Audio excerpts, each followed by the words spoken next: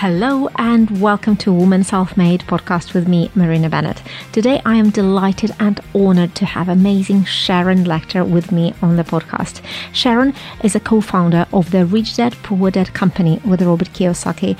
She had advised 2 US presidents and wrote 23 best-selling books. Sharon is an international speaker, mentor, philanthropist, and is one of the top experts in the world for financial literacy and entrepreneurial success.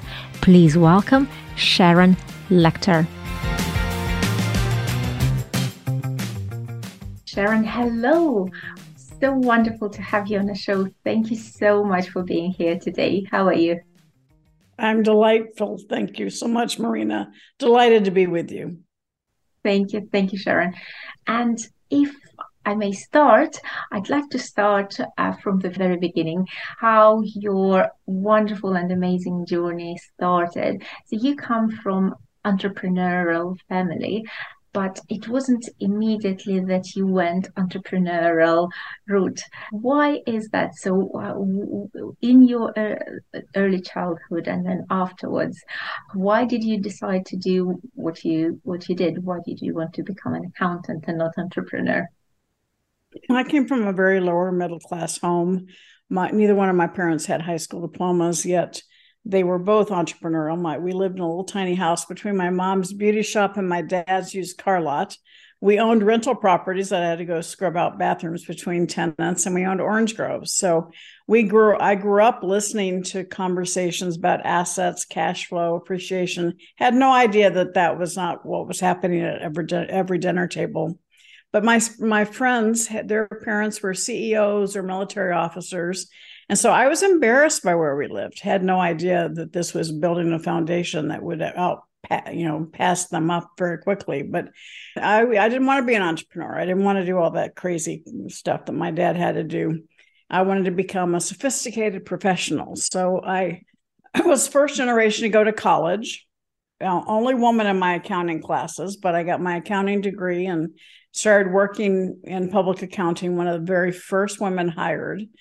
So I was young, single, Atlanta, having a great time. And then when I was about 25, I started realizing that I wasn't in control of my life. And all of a sudden, my parents started looking a whole lot smarter because by then the assets were generating revenue and my parents, their financial situation was much stronger. And I got a phone call from a friend, one of my clients, invited me to go with him to a company he was buying out of bankruptcy. And I went back to my condo and did the old pros and cons, because this was before PCs, before cell phones. And it didn't help me a bit. I could argue both sides because I was very successful in my career. And yet I had this opportunity to go own a piece of the company. And my hand kind of took off across the top of the page and said, why not? Why not do something different? Why not take a path less traveled? And that is still my personal mantra today. And I think it really is the essence of every entrepreneur. Why not solve a problem, serve a need? Why not do something that somebody else has never done? And so I made the decision to leave public accounting, never looked back. But when I got there, it was a huge mistake. There was all kinds of corruption in the company that we were buying. And I really thought, gosh, I need to leave. But that company had been in some litigation, and that's when I met Michael Lechter. So as Napoleon Hill says, out of every adversity comes a seed of an equal or greater benefit. So my worst business decision provided me my best life decision, because we've been together for 43 years. And so I tell people, sometimes you just have to figure out what the benefit is. Maybe it takes a while to figure that out. But that's really where I got from growing up entrepreneurial into a professional capacity, and then realizing that entrepreneurship is really where I wanted to be. And I've been there ever since. Was it a smooth journey, or was there ups and downs? Well, it certainly wasn't a smooth journey, because I got up there and realized that there was all kinds of corruption. So I was terrified and I moved totally on my own, didn't know a soul, from Atlanta to New Hampshire. And so, yeah, it was a very stressful time. And I think my life, I'm 69, so I've had a lot of turning points in my life. And I think sometimes you have to close doors for other doors to open. And you just, for me, it's always, why not? If I'm mad about something, well, let's start a new company. Let's do something about it. So taking action to add value. My dad would ask me every night, have you added value to someone's life today? And so I still ask myself that. Mm-hmm. You have spent quite a number of years with Rich Dad Poor Dad writing the books, and it started with the game, not the books. How did that come about? Well, I started the talking children's book industry and grew that and sold it in the fourth year of that, and moved here to Arizona in 1991. Our oldest son went off to college in September of 92 and came home at Christmas time in credit card debt. We didn't even know he had credit cards. He got to college and there were tables, free pizza, free money, free t-shirt, free money. So he had a really good time his first semester in college, but then he had to pay the piper. And that was December of 92. I was really upset with him, but more upset with myself. And that was really December of 92 is when I dedicated the rest of my career to financial literacy and financial education. Started working with school systems. And fast forward a few years, 1996, I had a phone call from my husband, who is a well-respected international intellectual property attorney. And this guy had come into his office with an idea for a board game drawn out on butcher block paper with his flip-flops and his Bermuda shorts. And it was Robert Kiyosaki. And so Mike called me and introduced us because his game was something that was very consistent with what I was teaching. And with my background in the talking book industry, we also had games. I had the connections and the opportunity to help him get it commercialized. So we started working together. I just volunteered to help him as a friend. And he told me he was going to charge $200 for the game. And I said, that's pretty pricey. We're talking 1996. Mm-hmm. I said, maybe you should write a brochure to explain your philosophy that will convince people they want to invest that kind of money into a game. And that's when he asked me to be his partner. And that brochure we wrote together was called Rich Dad Poor Dad. So most people don't realize that we never expected to take on a life of its own. And then we never expected to write another book. But after Rich Dad Poor Dad, we ended up, we'll do a trilogy. So we did Rich Dad Poor Dad, Cash Flow Quadrant, and Rich Dad's Guide to Investing. And then, oh no, people wanted more. So over our 10-year working relationships, we wrote 15 books together. And it was launched in 97. So 26 years ago in April was the original publication of Rich Dad Poor Dad. And it had obviously a tremendous success all over the world. You did say that you did not expect it, but did it just happen overnight, or after a while you started to realize, okay, this is becoming really big, and then you put an effort to grow it as a business? Because such massive success, could you give a bit of an inside view, but also maybe some tips? So it was a fantastic product, but then also, what role did you play to grow it to the size it became? Well, all of my success at all the various companies, I started a women's magazine. I grew the Talking Children's book, then Rich Dad, and then my work with the Napoleon Hill Foundation. It's all related to the power of association and who you have on your team and who you bring in. With the talking book industry, we had this technology, but this was a time when kids did not have technology. They didn't have screens. Hard to believe, dinosaur days. But so we said, well, how can we get parents to trust us? And that's how we aligned with Disney, Warner Brothers, Sesame Street, because they trusted those brands. And when we sold that company, I said, we wrote pretty big checks to them for licensing their brands. So next time I build a company, I want to build a company that other people want to pay us to use our brand. And that's what I did with Rich Dad. We established it. Our first 3 years, we were publishing our products through my company with my husband and I own a company, publishing company, and we earned the right. We got to all the bestseller lists, and then all of a sudden, the big companies, the big guys, started coming to us. So they paid us to work with us. And when I needed to have an infomercial company, Time Life. I said, if I'm going to do this, I'm going to have the top of the top. And so Time Life paid us and they created an award-winning infomercial. It was top of its class for a couple of years. Same thing with coaching. When we wanted to go into coaching, I found the best coaching company and we used their systems. My husband wrote the book, Other People's Money and Protecting Your Number One Asset, about intellectual property. And so we use their money, their people, their resources. And that's really how I like to operate, because that me talking to CEO, and he or she had to work with the employees. And so it allowed us to grow exponentially quickly. It allowed us to grow around the world. We had over 50 publishers that we worked with, and our books were in over 110 countries and over 50 languages. And that was because each of those companies would take it, translate it, and distribute it to their audiences. And that allowed us to grow exponentially quickly, because, our success was before Amazon, before the internet.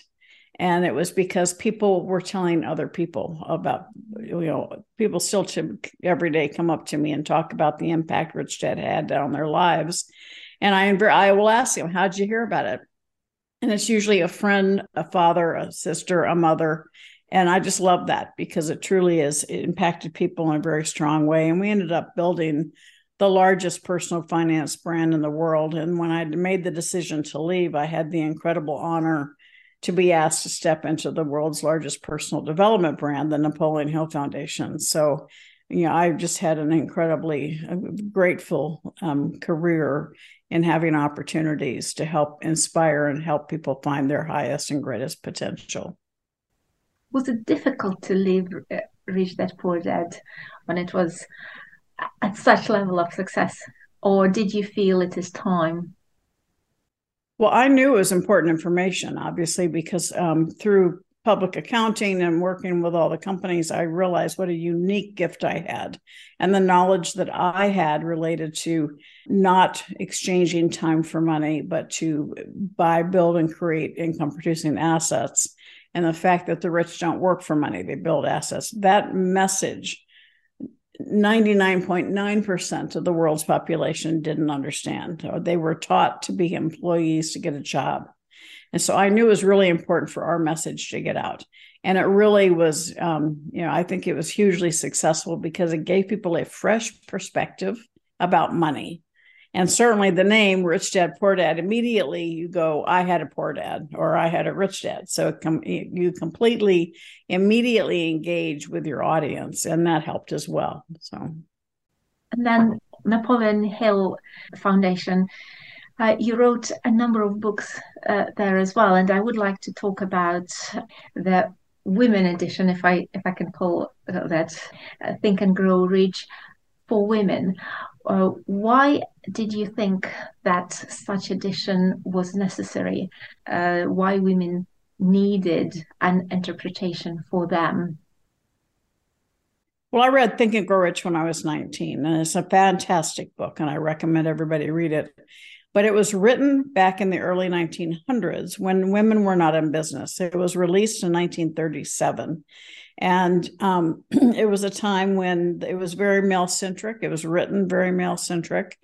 And it got to the point in my career, I never really sought to do anything specifically for women, but I started getting frustrated with all the women complaining and criticizing and about the men in their lives that held them back.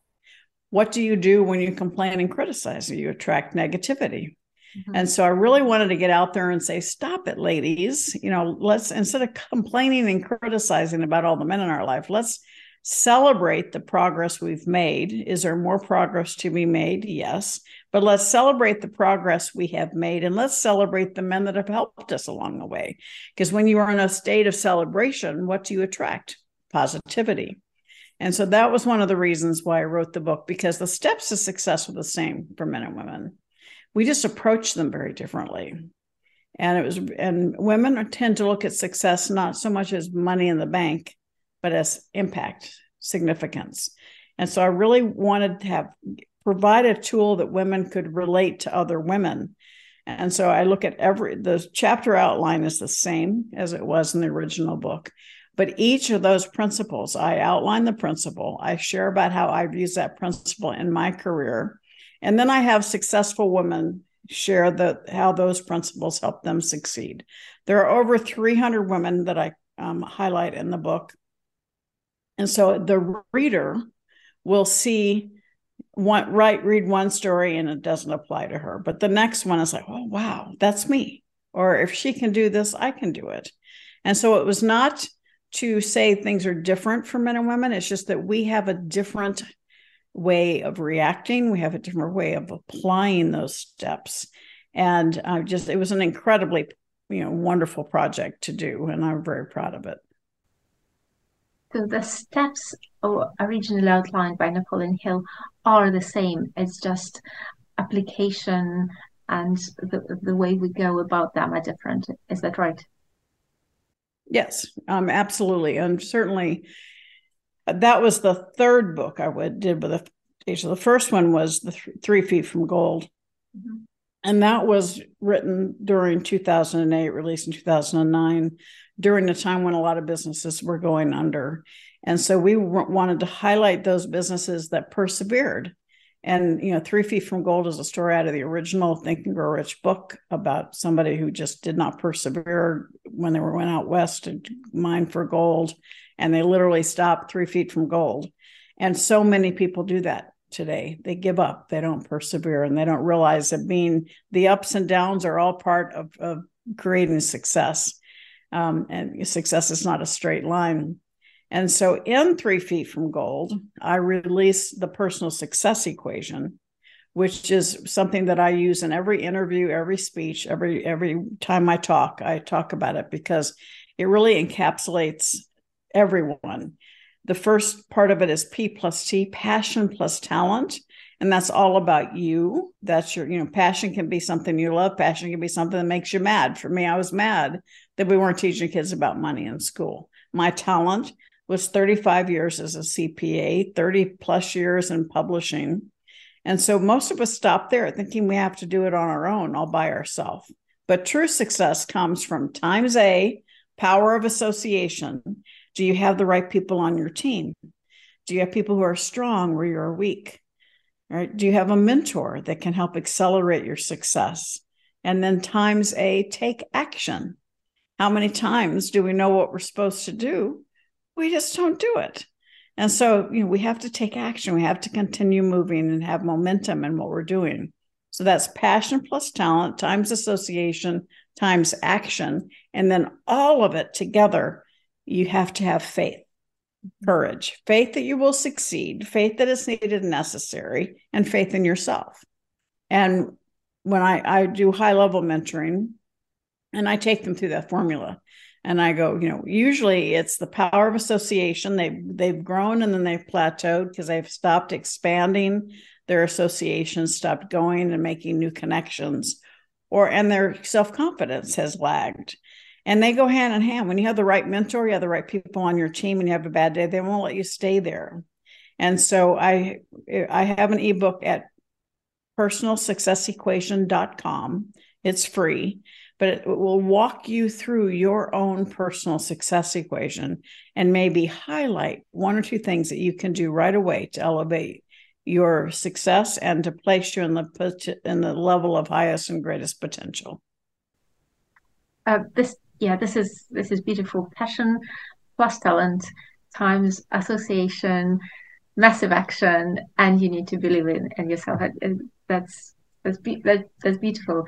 And I can see a correlation to the later book that you wrote, and where you were talking about 6 Ps, and that was Exit Rich book. Yeah, and again, so that is I find slightly different variation of that success, but a pretty similar component. So it's people, etc., etc. Yeah. Well, Exit Rich was a book, my most recent book, and it was done in conjunction with Inc. magazine. And it really is, most people out there that are selling things or online, they're talking about helping you build your business. They don't really start with the fundamentals in mind. And a lot of people get their business to the point where they're successful, and then they realize they really own a job, not a business. and they can't sell it because they have not built it correctly. So I want people to have the information they needed to build the foundation of their business so that not only do you build a successful business, but you build one that's sustainable and scalable. And if you have a scalable business, which means you have the right systems in place, you have the right people in the seats, then you have a business that you can sell. And that's, 85% of businesses that try to sell will never sell because they are not structured properly. And so it's really important to make sure you have the right legal agreements, the right corporate structure, and then make sure you have the right systems, the right intellectual property protected. You want to identify your intellectual property, you want to protect it and leverage it. And then, of course, have your database. One of the biggest problems in today's world is business owners get all excited about their social media presence, X number of followers here and there, but you don't own those names. Those are great lead generation tools, and you definitely want to be out there in social, but you want to nurture people and bring them home, bring them to your database, because that means they're your asset and they add value to your business. So get them out of social, bring them home so that you have the ability to reach out to them directly. Do you think a lot of that is applicable to the business owners and how to build a successful and scalable business? But not everybody can be entrepreneur. Or do you think with the right advice, with the right mentorship, with the right people around you, everybody can succeed? Or is it just for some people only? Well, a truly successful entrepreneur, I believe, is a combination of the spiritual mindset of the why not, let's go solve a problem and serve a need, with the understanding that they need to have someone on their team that does the day-to-day follow through and accountability to build the systems and to build the foundation. You need to have both. Not every entrepreneur becomes a good business owner, but they usually are the spark and the drive to get it going and to, drive it with the energy. But they need to have the right people there that are happy to run the day-to-day. And so to answer your question, not everyone wants the risk associated with entrepreneurship. The world needs employees. So there's nothing wrong with being an employee. It's not what you do for your paycheck that determines your financial success. You're being paid to make your boss rich. So your financial success is based on what you do with your paycheck. So it's not what you do for your paycheck. It's what you do with your paycheck. So you can be an employee, but you can still become rich because you take your income, your salary, and you reinvest it in income producing assets. So your personal balance sheet is your business. You're still an entrepreneur for yourself. You want to build a foundation of financial strength that can also become generational wealth. Could you please give 3 tips of how to start building that path to financial freedom? If somebody haven't read any of the books, they just in their job, but they do want to move in that direction, how do they start? What should they do? Okay, the first step, I have a money mastery course through my website, but the first step is to figure out where you are. A lot of people ignore their financial situation. They put their head in the sand. And so you can't know how to get better if you don't know where you are. Even if the picture is bleak, you will feel empowered because you've taken a step. You've done something.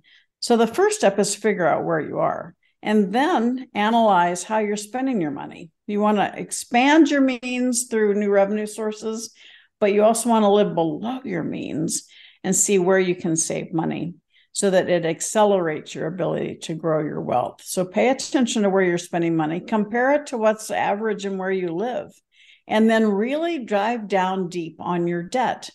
Is it good debt, which is like a mortgage on a rental property where your tenant pays you $1,000, it costs you $500, so you have a net cash flow of $500. That's good debt.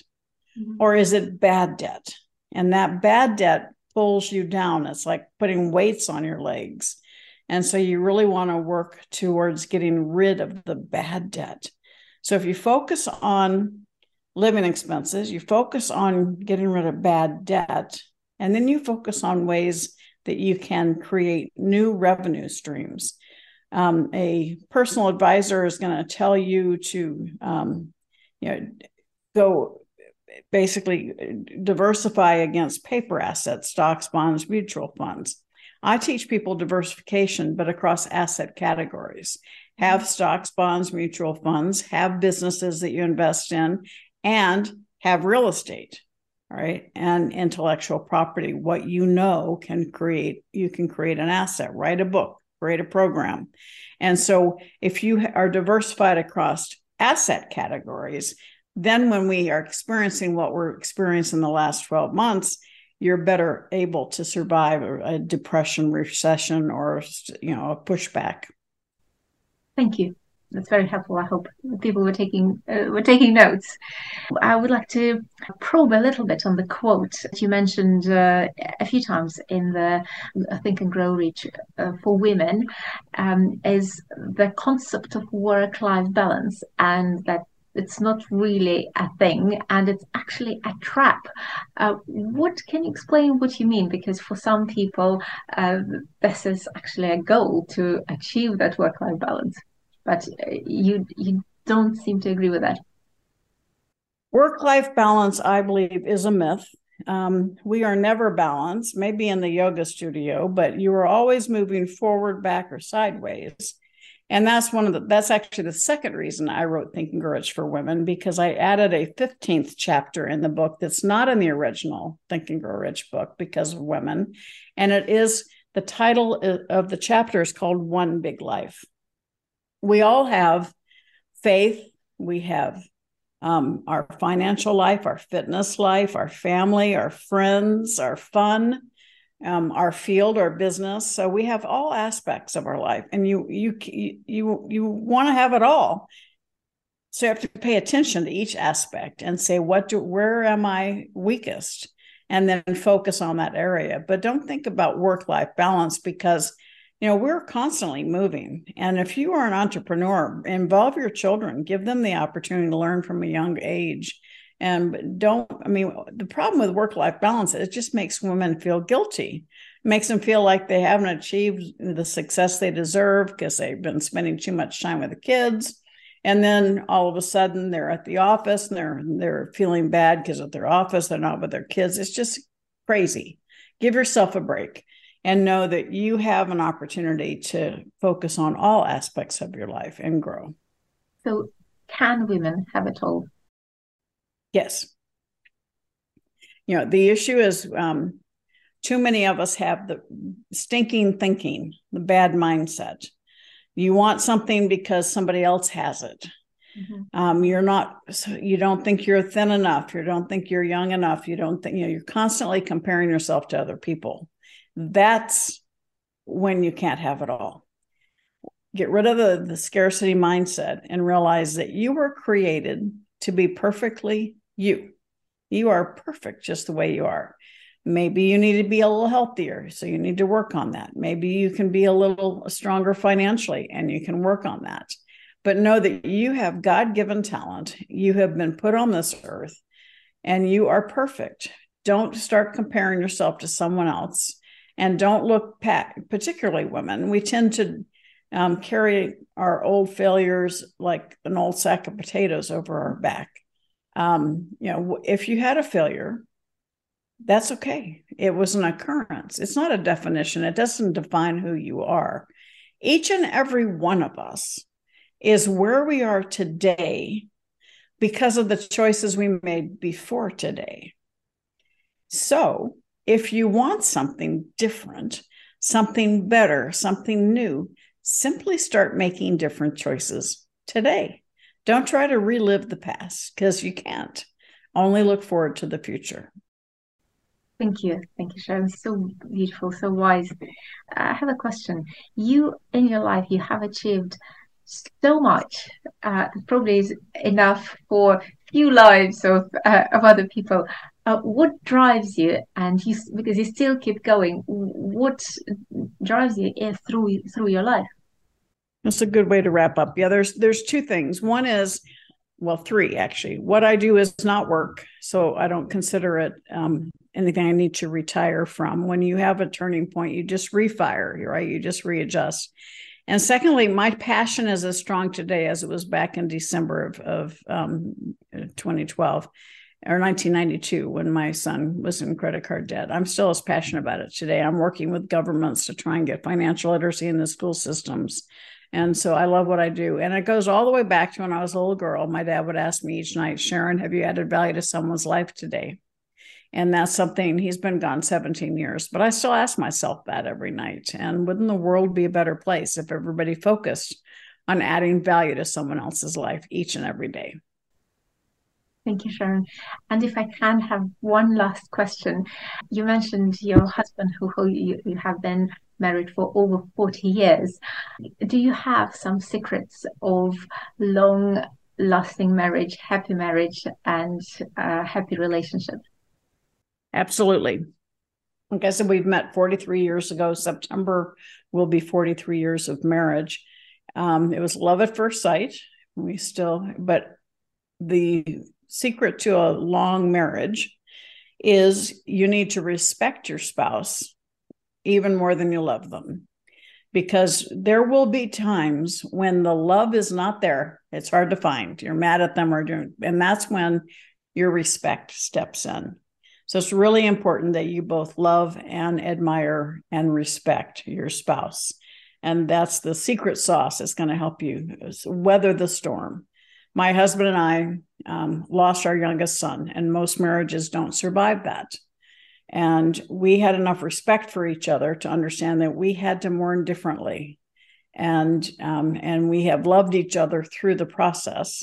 And it's very important. And it's you've got to have respect for the fact that you can't change your spouse. You can only change how you react to them, and you respect them through whatever hills and valleys you're going through. Thank you so much, Sharon. Well, I wish you many, many, many more happy years in your marriage and in your not career, in your wonderful journey, and through which you impact lives of so many people around the world. So thank you so much for that, and for your time and for this interview. Thank you. Well, thank you so much. I'm absolutely delighted to be with you. And I invite everybody to reach out to me. I'm Sharon Lechter on Instagram, author Sharon Lechter, Facebook. My website is sharonlechter.com. So please reach out. My email is info@SharonLechter. Would love to hear from everybody. So thank you so much. Have a beautiful day. Thank you.